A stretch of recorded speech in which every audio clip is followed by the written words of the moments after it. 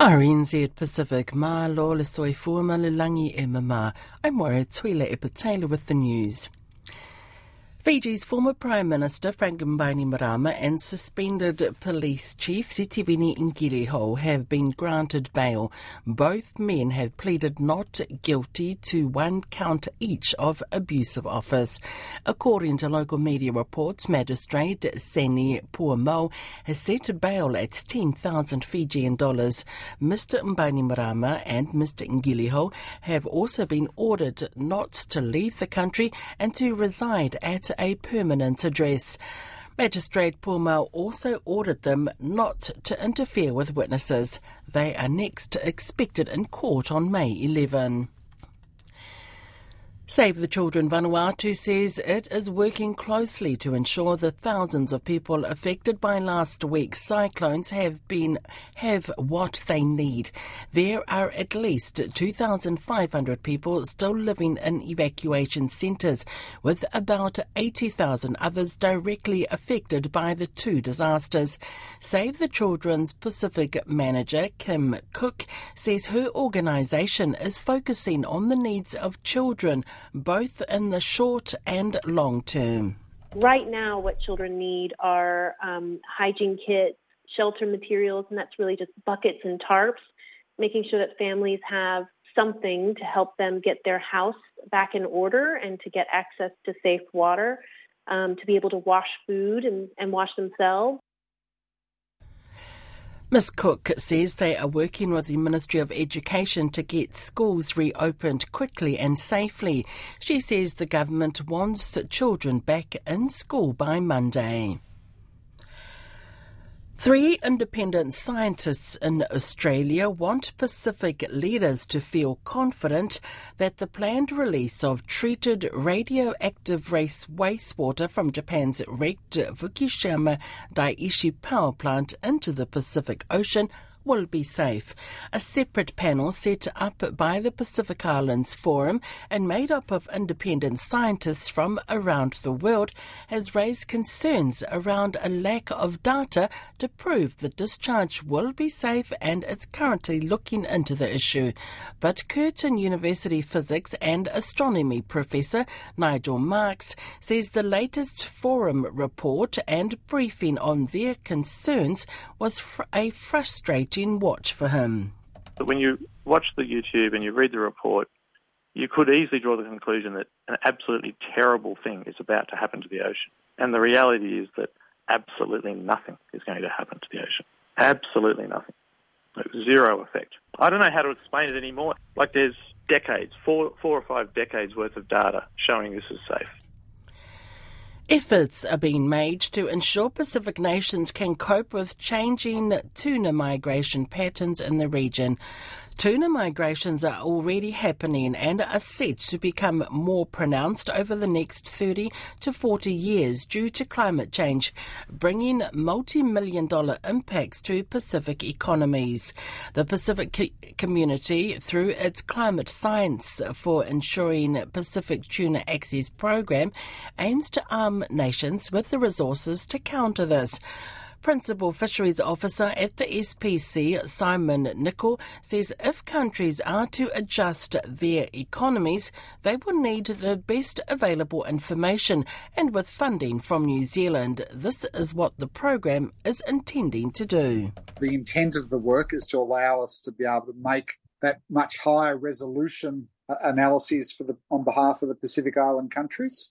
But there are a number of steps that we need to do along that way, and that includes strengthening up a number of the fisheries monitoring processes we have in place at the moment and ocean monitoring places. An Indonesian military commander has turned down New Zealand's offer of assistance in an operation to release the New Zealand pilot who has been held hostage by the West Papua Liberation Army. Philip Mertens has been held in Unduga Regency in the Papua Highlands for about a month. The Jakarta Post reports Admiral Yudo Margono saying New Zealand Ambassador to Indonesia Kevin Burnett had offered assistance assistance during his visit to the military headquarters last week. The Admiral says the ambassador offered to help, but he himself is still able to complete the rescue mission. Admiral Magono also reiterated that what was happening now was a law enforcement operation, not a military operation, and they would continue with persuasion and patience to protect local civilians in the area. The Australian Human Rights Law Centre says toxic politics was behind Canberra's refusal to endorse legislation to end offshore detention. The Migration Amendment Bill was introduced by Green Senator Nick McKim, but tossed out by Labor and the Liberal opposition. The Law Centre's senior lawyer Scott Cosgrove says the law change for the remaining approximately 100 people trapped on Nauru an opportunity to move to Australia after they have endured 10 years of inhuman treatment. And our submission really points to the absolute dysfunction of the pre-existing and current processes for transfers to Australia and the ongoing impact of family separation caused by the offshore detention policy. Scott Cosgrove says the toxic politics of the past 2 decades in Australia looms large over the detention centre issue. He says there was a lack of courage and political will. Xi Jinping has been anointed for a 3rd term as the president of China, cementing his position as the country's unchallenged leader. The appointment for what is a largely ceremonial role was expected, but underlies the hold Mr. Xi has over China politics. No delegate voted against the move when it was confirmed at the annual session of Parliament in Beijing. King Charles has named his younger brother, Prince Edward, as the new Duke of Edinburgh, handing him the last title held by their father, Prince Philip.